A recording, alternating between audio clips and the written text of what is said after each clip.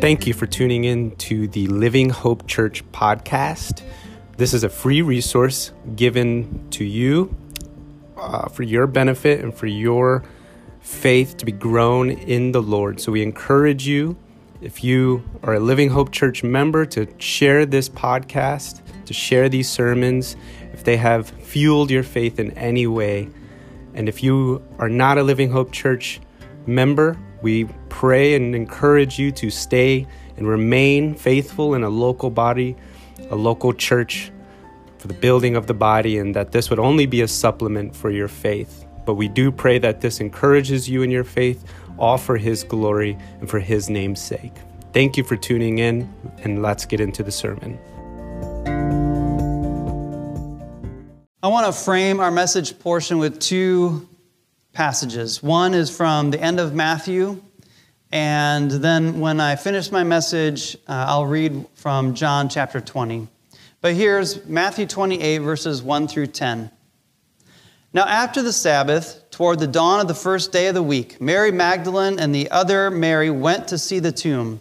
And behold, there was a great earthquake, for an angel of the Lord descended from heaven and came and rolled back the stone and sat on it. His appearance was like lightning, and his clothing white as snow. And for fear of him, the guards trembled and became like dead men. But the angel said to the women, "Do not be afraid, for I know that you seek Jesus who is crucified. He is not here, for he is risen, as he said. Come, see the place where he lay. Then go quickly and tell his disciples that he is risen from the dead. And behold, he is going before you to Galilee. There you will see him. See, I have told you." So they departed quickly from the tomb with fear and great joy and ran to tell his disciples. And behold, Jesus met them and said, "Greetings." And they came up and took hold of his feet and worshipped him. Then Jesus said to them, "Do not be afraid. Go and tell my brothers to go to Galilee, and there they will see me." So in light of this momentous Resurrection Sunday, let us participate in the standard saying that's been gone on for centuries. I will say, "He is risen," and you will respond, "He is risen indeed." It doesn't matter if you're just in your homes, but just we're going to say it 3 times. Ready? He is risen. He is risen. He is risen. Amen. Glory be to God. You know, during this Holy Week of 2020, we've been walking through the journey of Jesus. We saw on Palm Sunday last Sunday, when Jesus came into Jerusalem as a king, he did not fear, but trusted where the Father was sending him. He knew that his time had come to be the Lamb of God who takes away the sin of the world. We saw 3 days ago that trust in the Father turned into obedience. Jesus knew the Father so well and so intimately that he was willing to trust the Father wherever he led Jesus, even if it meant bearing the burden of the sin of the world and dying on the cross. This morning on Resurrection Sunday, we see the fruit of obedience, which is joy.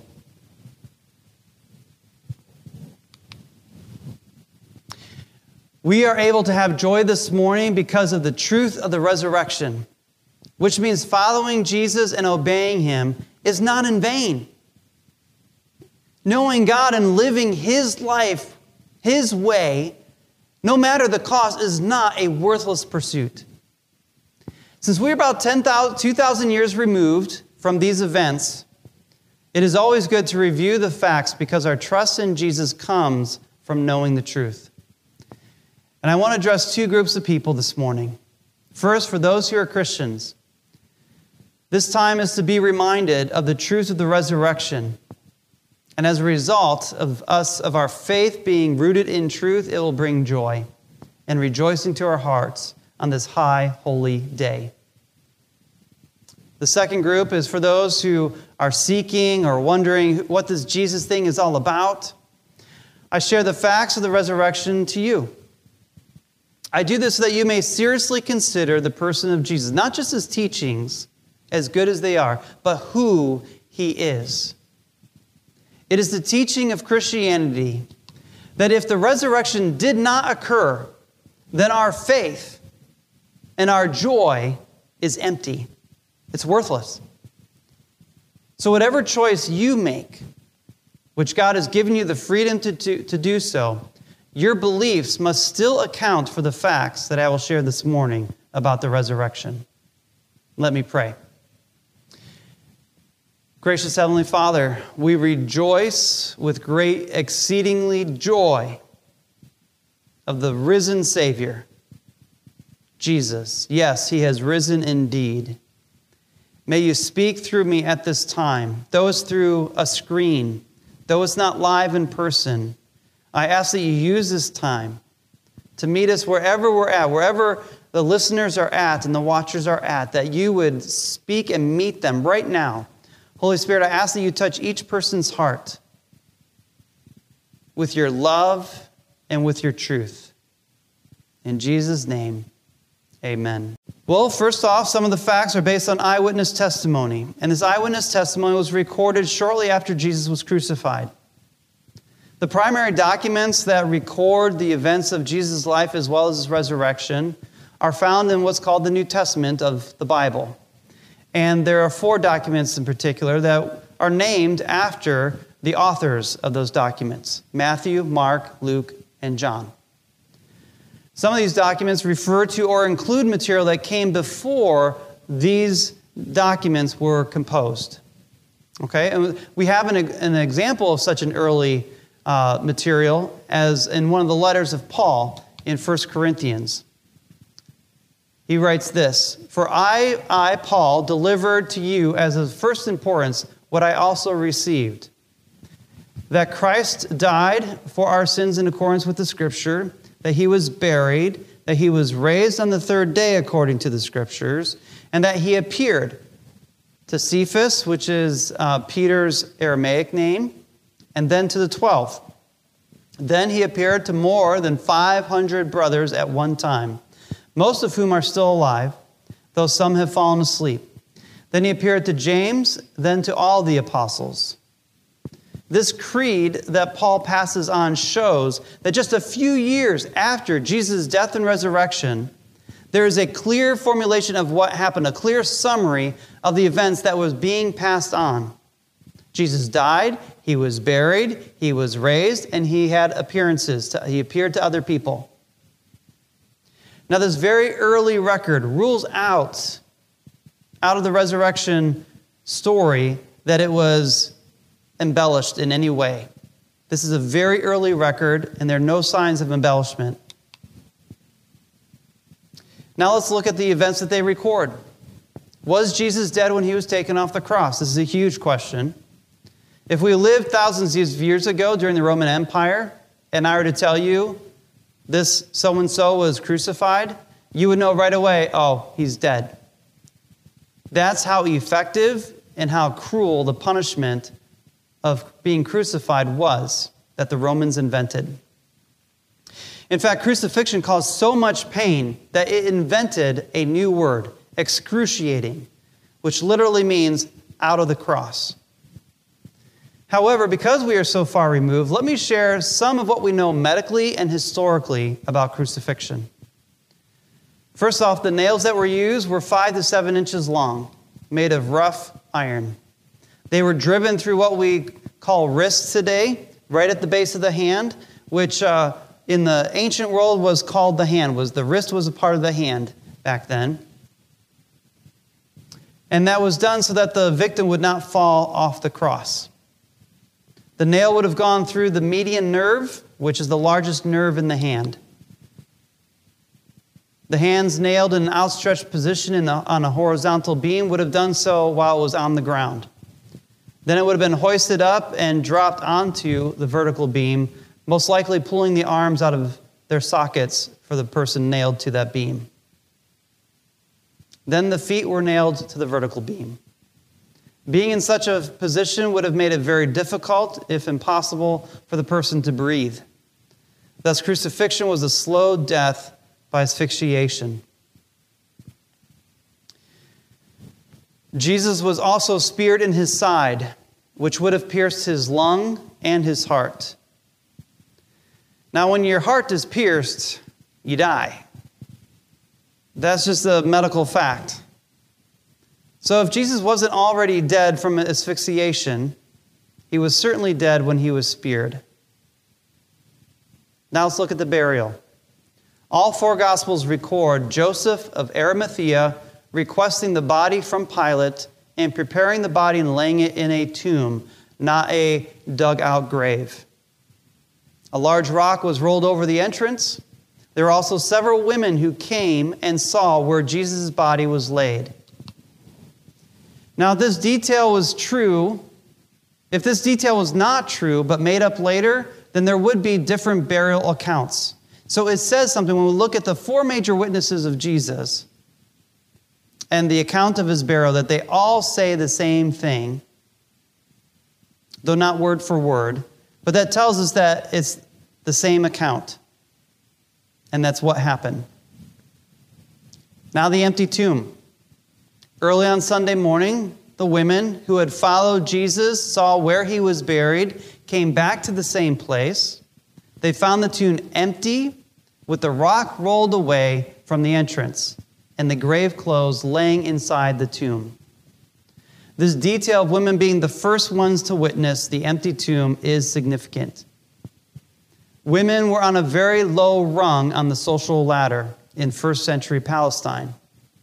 Women's testimony was regarded as so worthless that they weren't even allowed to serve as legal witnesses in a Jewish court of law. If the disciples made up the empty tomb, for credibility's sake, they would not have made women be the first witnesses, because it would have discredited the story. However, since this is the consistent testimony in all four Gospels, there is great confidence that this is exactly what happened, even though it was embarrassing to the disciples. Now let's consider some of the appearances. It must be admitted that there were no eyewitnesses to the resurrection, meaning that there was nobody sitting there waiting and watching at the tomb, that they saw the tombstone rolled away and Jesus come out. There were no eyewitnesses for that moment. But that doesn't hurt the claim to the resurrection at all. All we need are to confirm two things. One, that he was dead when he was placed in the tomb. And two, that he appeared alive after. And that is what we have. Jesus appeared to other people over a period of 40 days. It wasn't just like 1 or 2 days. It was 40 days. And it was to different people. It was to people who not only believed, but were also skeptical.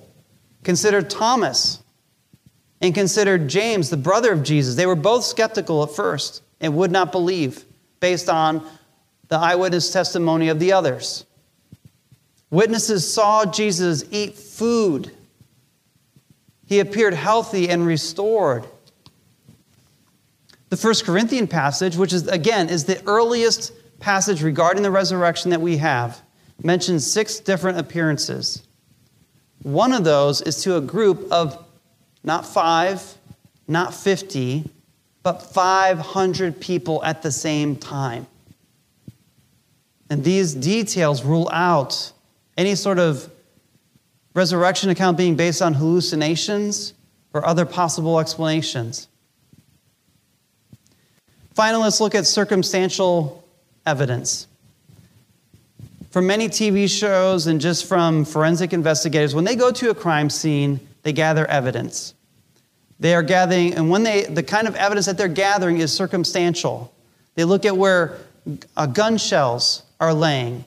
They look at where the body might be laying in a case of a murder, somebody getting injured. They look at, police officers look where the cars are situated in an accident.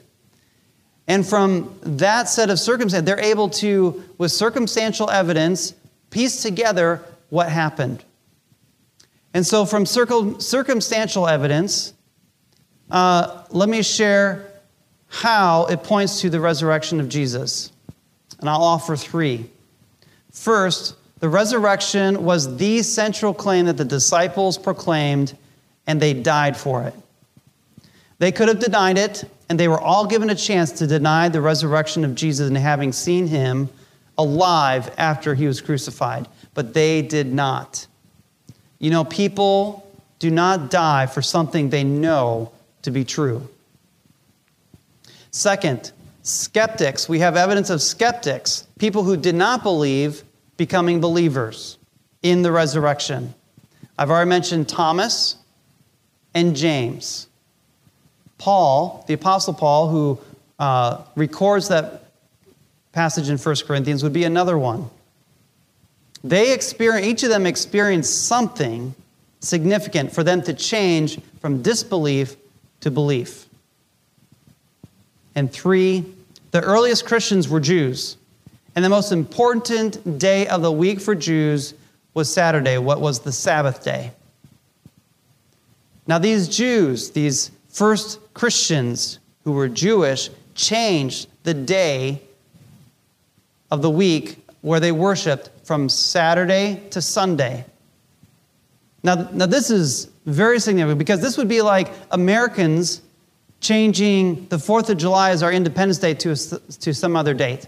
Only something very important, even greater significance, would change such a different day of celebrating our independence. And so that those three lines are circumstantial evidence to the resurrection.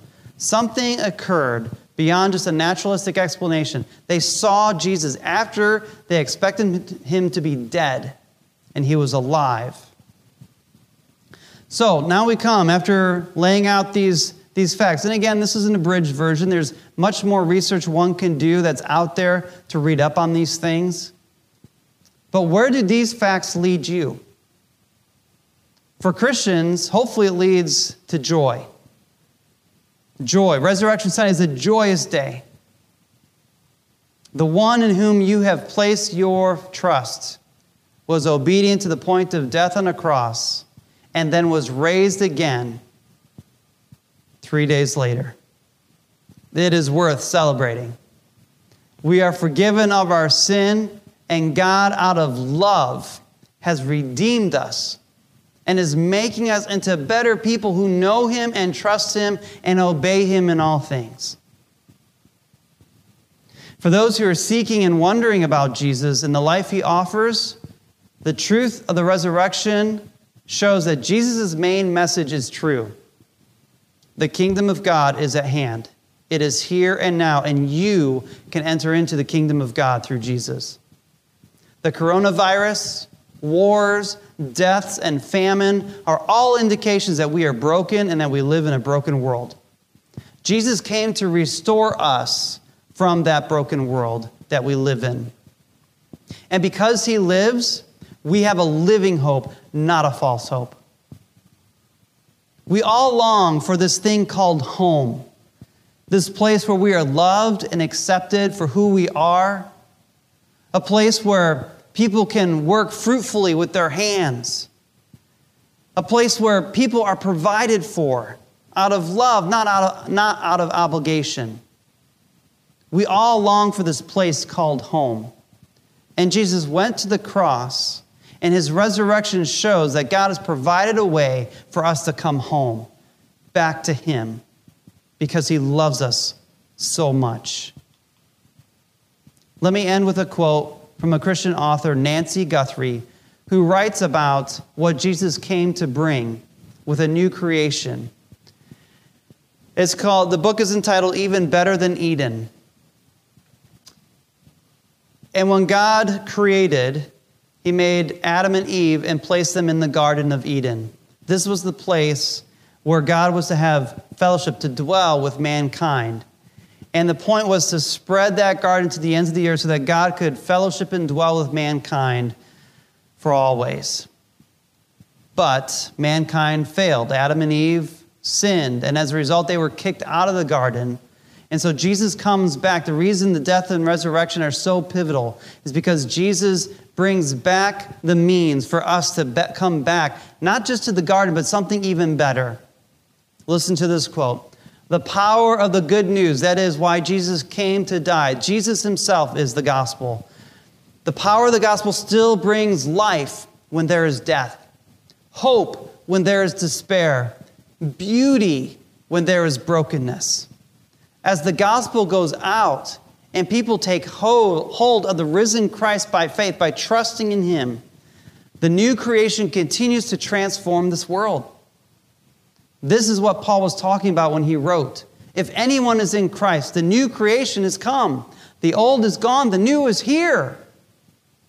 In other words, to be joined to the risen Christ is to have the newness and glory and life of the greater Eden breaking into your life in the here and now. My friends, the kingdom of heaven is at hand because Jesus has risen from the grave.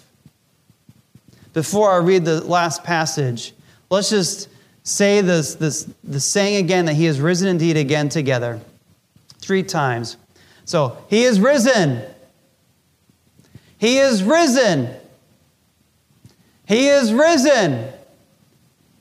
Amen. Now let me read from John chapter 20, 11 through 18. But Mary stood weeping outside the tomb, and as she wept, she stooped to look into the tomb. And she saw 2 angels, angels in white, sitting where the body of Jesus had lain, one at the head and one at the feet. They said to her, "Woman, why are you weeping?" She said to them, "They have taken away my Lord, and I do not know where they have laid him." Having said this, she turned around and saw Jesus standing, but she did not know it was Jesus. Jesus said to her, "Woman, why are you weeping?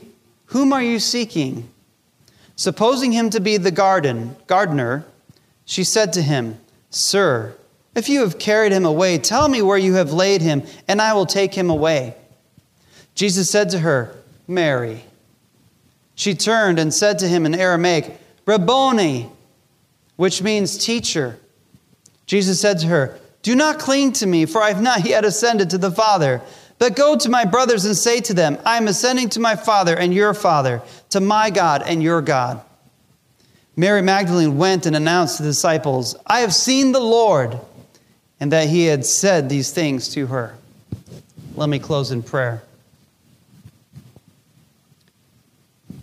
Jesus, your name means something because you are the resurrected Lord. You are with us today. As you say in your word, never will I leave you nor forsake you. We thank you for the great work that you did on the cross, and that we rejoice with exceeding joy that you have risen from the dead. And that is based on historical fact, and we have accounts of eyewitnesses who were there. Some who were skeptical, and they changed because they met you after you had died and rose again. May our hearts be filled with joy. And would you use the music coming forth to just round out this time of celebration where we sing praises and lift up your name as the risen Savior. We give you thanks and praise this morning. I pray that you would extend your love through all these screens that people are watching on. Extend your love to each of them, I pray. In the name of Jesus, amen. God bless.